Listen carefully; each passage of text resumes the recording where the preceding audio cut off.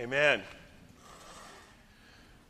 As we continue today in the study of Romans, we're confronted by the reality that this is hard.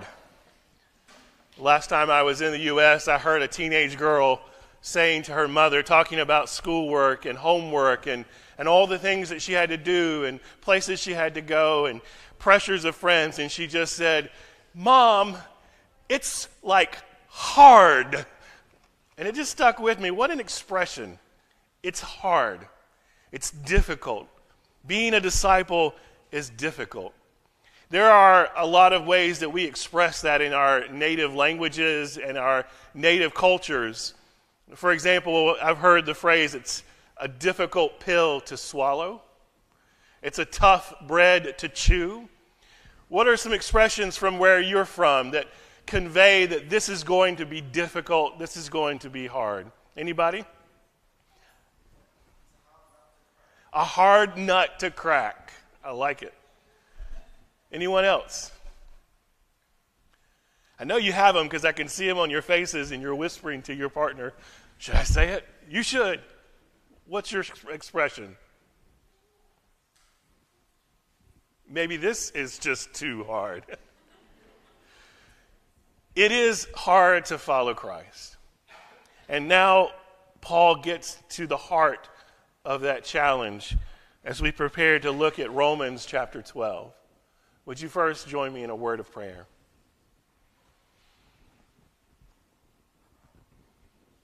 God, you said to us to come if we're weary or heavy burdened, and you will give us rest. And we find such rest and peace in your arms, O Lord. And yet you also said to come, take up our cross, and follow you. And that is hard. And so we pray, Lord, that you would convict us and challenge us anew as we consider this hard and difficult life of a disciple. In Jesus' name, amen. We've been having a wonderful time in this Survival Kit Bible study. And if you've not come to one or don't have the book, it's okay. We always have people that show up each week who've not participated yet, and they're curious. But one of the things that I love about Bible study, and this is one in particular, is the interesting questions people ask. There are no wrong questions because the only wrong thing to do is to not ask and then be ignorant. And so I love the questions that I get, but I also come with questions. And this has been true of churches all over where I have served. My highlight of the week is, what will the questions be in Bible study? What will people try to ask? And sometimes people are trying to stump me, stump the chump, to ask something they know might be a difficult question. And sometimes the questions are very sincere from the person's heart struggle. And sometimes, just sometimes, they are completely random. Like the time the little old lady asked me, "How does the internet work?" And one of those random questions that I want to share with you, it might just change your life. And the question was put to me, why, Pastor Mason, why are fire trucks always red? You go all over the world and they're red. In the United States, they're solid red. Here, they're red with sometimes some white stripes. In the UK, they usually have a streak of fluorescent yellow down the side, but always red. And it sounds like a serious question. It's not. It could be because of fire. Maybe because they're always going to a fire. Red is the color of fire. It could be. It could be because it wants it to stand out and be noticeable so you'll get out of the way. However, if you painted it hot pink, that would also be very visible. But you don't see hot pink or neon purple fire trucks. They're always red or some combination with mainly red. And so I have an answer for you Don't take it too seriously, but pay attention, because this answer is going to confuse you and turn you around and test the proficiency of English that you have in your life. So you may not be a native English speaker. This is going to stretch your ability to listen, because it's going to use a lot of play on words and misdirection and misinformation and the absolute mystification of the English language. So here it goes. As an American, this is my answer. In the United States, most fire trucks have 8 wheels. 8. And there are typically 4 firefighters that are riding on that truck. 4. Now, 4 plus 8 is what? 12 on a good day. It's 12. And in the U.S., we don't do the metric system. We're not advanced enough for that. We measure everything by feet, and we measure everything by inches. And there are 12 inches in a foot. And a foot is the standard size of measurement, so it is the standard size for all rulers, those little plastic things you used to use in school to measure. 12 inches in a foot is a ruler, and the one British ruler that every American knows is Queen Elizabeth. And the Queen Elizabeth was one of the largest ships to ever sail the seas. And here's where it gets interesting, because seas have fish, and fish have fins, and the Russians once fought the Finns, and the Russians' color is red, and since fire trucks are always Russian, fire trucks are always red, right? Confusion? Concern? That is the worst excuse of an explanation or reason for why fire trucks would be red. It sounds like nonsense, and it is. It sounds like double talk, because it was. It sounds like it's intentionally confusing to confuse you, and it was. It is a poor excuse of a reason. But here's where it might change your life. Because I learned something when I didn't come up with that on my own. But when I read it, I learned something. I had this thought. I wonder if this is not how I sound to God when I am giving him reasons. When I'm giving him explanations for why I cannot.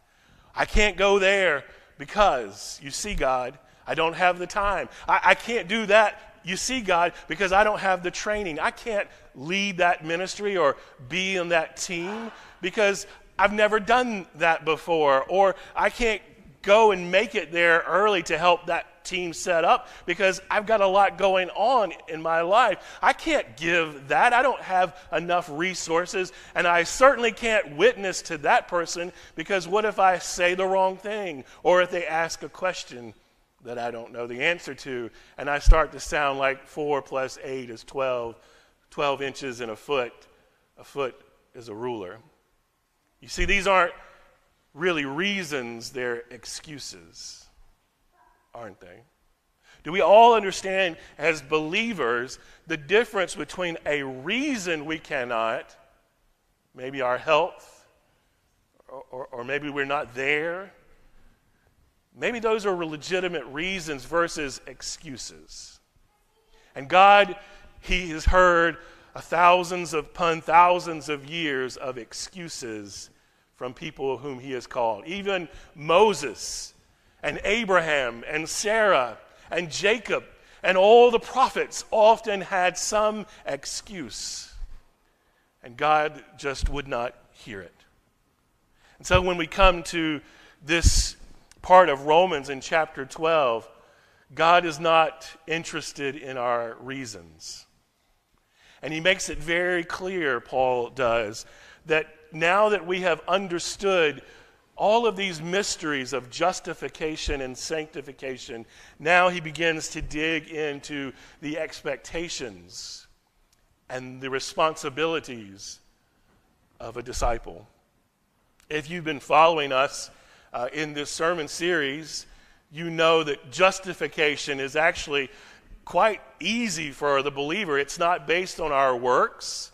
It's not based on our accomplishments, and it's not based on our merit. It is a free gift, grace is.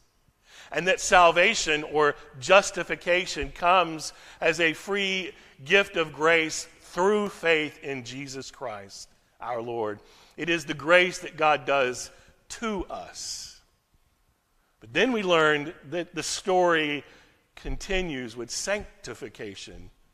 Becoming saintly is a lifetime process. It's the grace that God does with us. And it takes every day, every ounce of energy, with every bit of effort we can muster. And so part of this sanctification we learn today is not just about being a good faithful pray person. It's not just about reading your Bible alone in your room, that it will require everything of us. In verse 1, he says, I appeal to you, therefore, brothers and sisters, by the mercy of God. He's basing his appeal on everything we have learned about grace and the mercy of God and the cost of justification, the precious price of the flesh and blood of Jesus Christ. And if you think that the suffering of Jesus was only on the cross, you have missed the humility, indeed the humiliation of God becoming flesh. His whole life was a sacrifice. Every day was a suffering sacrifice here on this earth. And so he appeals to us on that ground, the mercy of God. To do what? To present your bodies as a living sacrifice, holy and acceptable to God, which is your spiritual worship. Paul is writing in a time where the Jewish people were still steeped in the tradition of animal sacrifice for human sin. That when the people did wrong, there would be a consequence, which is death, we have learned. A blood sacrifice is required. And so they would take the spotless, pure lamb, and they would place it upon the altar, and they would sacrifice his blood. It was the scapegoat, if you will, that literally the sins of the people transferred to this animal. And they had to do this day after day, year after year. And then Christ comes to show that all other sacrifices are no longer required. But not only that, they cannot compare. He is the once and forever sacrifice. Paul has taught us this in Romans already. But now he does something. Well, it's hard. It's difficult. He says, now it is you who must be the sacrifice. Not a death sacrifice, as he paid upon the cross, but a living sacrifice. So that every moment of every day of our lives, we are living not for ourselves. For in baptism, we said we died to ourselves. And now we are raised in new life to live for Christ. To live every moment of every day for him requires a great and painful sacrifice. And he says in verse 2, do not be conformed to this world, but be transformed by the renewing of your minds. It's such a contrast that to be conformed to this world is still a possibility for me and for you as believers. It usually happens slowly. We begin to listen to the world a bit more than to the Bible. We begin to spend more time with other circles than within our Christian friendship circles. We begin to spend more time doing what we want than what the Lord wants. We spend more time out of church than in church, more time out of his word than in it, more time out of prayer than in prayer. And slowly we begin to conform, or perhaps reconform, as it were. And this happens not because we hate God and disregard his salvation, but because we've become entitled to it.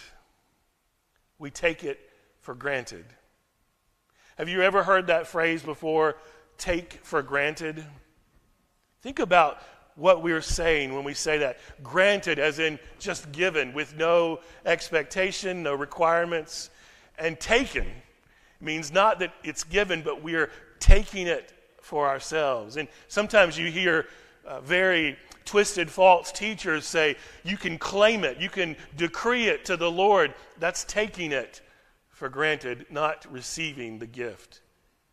And so that leads to this feeling of entitlement, which eventually leads to apathy. We become comfortable, we become relaxed. And if we can say that our Christian life is not difficult, we are not doing it correctly.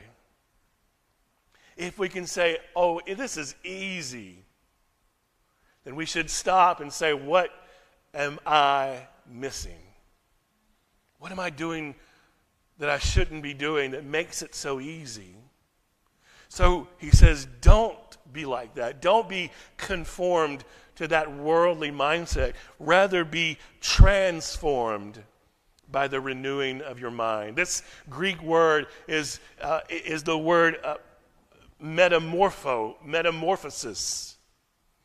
You probably have heard that word before. It's what happens when the caterpillar goes into the cocoon, wraps itself up in silk, and inside that cocoon, things change. The ugly, slimy, creepy, crawly caterpillar becomes the beautiful, multicolored, winged butterfly.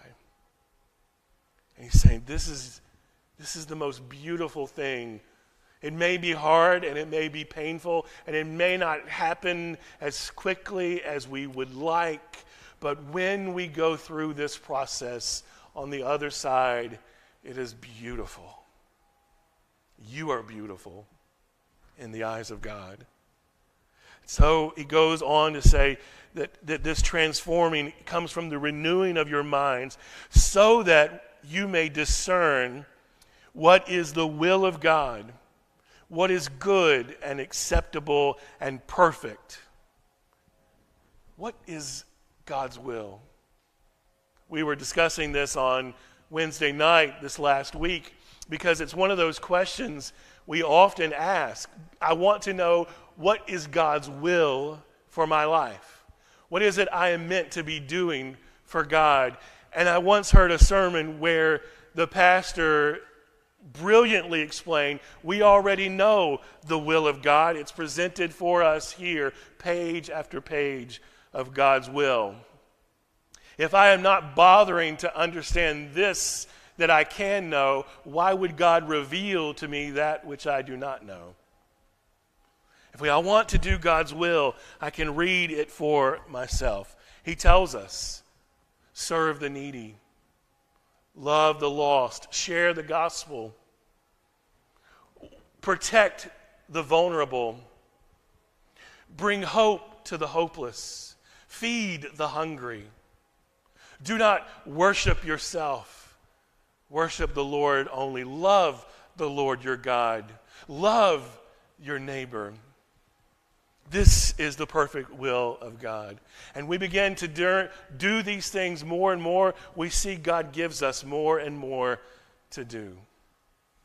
I think about how my relationship in obeying my earthly father has changed over the years. It helps me understand my relationship with my heavenly Father. When I was a little boy, my dad, he was quite strict, quite gruff. He worked hard. He was a hard-working man. And if he told you to do something, you knew if you did not do it, there would be consequences. As my mother used to say, if you don't clean up your room, your dad will jerk a knot in you. I'm not sure what that means, but it does not sound pleasant. And so as a child, I often obeyed out of fear. Sometimes we obey God out of fear. But as my relationship with my father grew and I became older, I learned to obey what he told me to do out of respect, out of deep respect for this man as a person, as a hardworking person. And in that relationship began to have some kind of change to it. And now, today, if my dad asked me to do anything, I will do it out of love and appreciation for all the sacrifices that he made for me over the years, all of the hours of long work that he did to put me through university and make sure we were fed and sheltered. And so now that love even turns to thanksgiving and gratitude. This is what Paul is saying.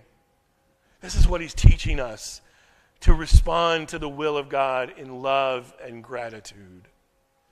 For by the grace given to me, I say to everyone among you, do not think of yourselves more highly than you ought to think, but to think with sober judgment, each according to the measure of faith that God has assigned. No one is too good to get their hands dirty in the work of the kingdom. In verse 4, he says, for as in one body we have many members, and not all the members have the same function, so we, who are many, are one body in Christ. And individually we are all members of one another. This is what we've been learning in our survival kit study, that the body of Christ is the church. That's each one of us who are here today are the body. And just like a human body has different body parts, so this body of Christ has different body parts. Some of you are the eyes. You can see what others cannot. You may be the ears. You have a way to hear God's voice in your life and discern rightly and with wisdom. Some of you are the mouth. You can say it like no one else can, and maybe pray it when no one else would. Some of you are the hands, the muscle, lifting things, preparing things. Some of you are the feet, going out into the world, bringing forth the gospel. But take one body part away, and the body is incomplete. Paul says the whole body suffers. So if you're the hand and you refuse to do the work of the hand, how will anything be done? If you are the feet and you refuse to do the work of the feet, how will the gospel ever go forth? If you are the backbone that holds us together and refuse to do the work of the backbone, the whole body collapses with no structure. Every one of you matter. Everyone. And he says in verse 6, we have gifts that differ according to the grace given to us. Prophecy in proportion to faith, ministry in ministering, the teacher in teaching, the exhorter in exhortation, the giver in generosity, the leader in diligence, the compassion in cheerfulness. Let love be genuine. Hate what is evil. Hold fast to what is good. Love one another with mutual affection, outdoing one another in showing honor.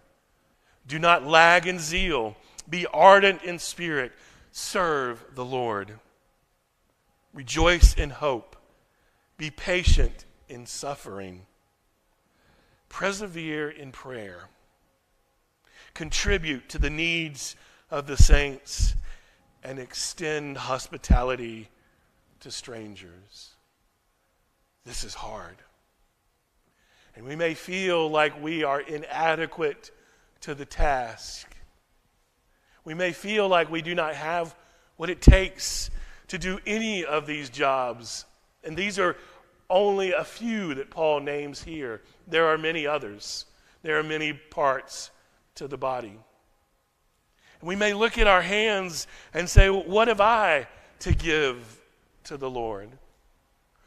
What have I to give to the kingdom?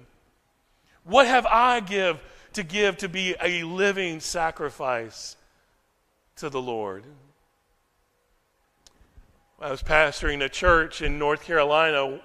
We had one Wednesday night, a missionary come to visit our church.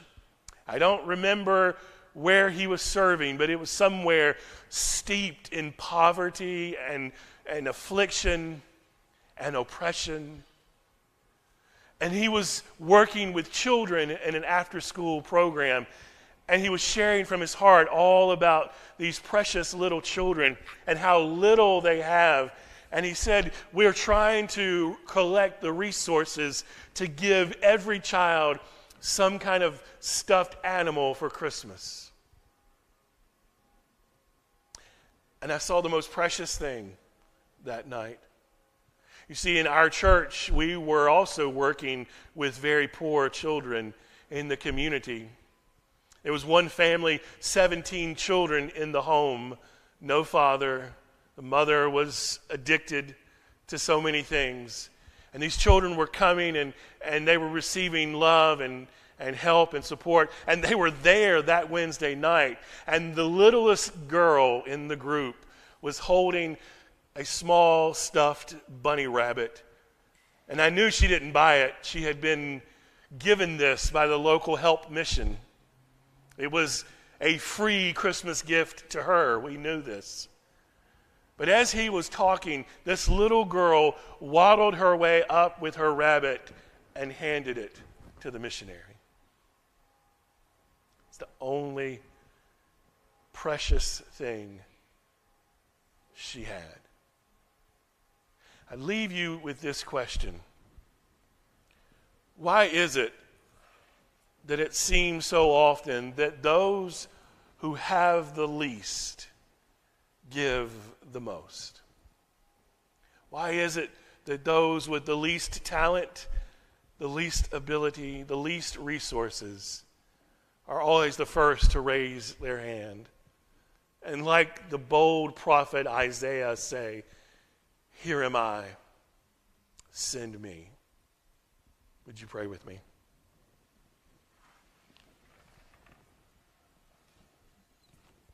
Oh Lord, indeed, we have nothing. For everything we have belongs to you. And we pray for the faithfulness to allow you to use us as willing vessels, living sacrifices, that we might fulfill our purpose, your will for our lives. This is our prayer in Jesus' name. Amen.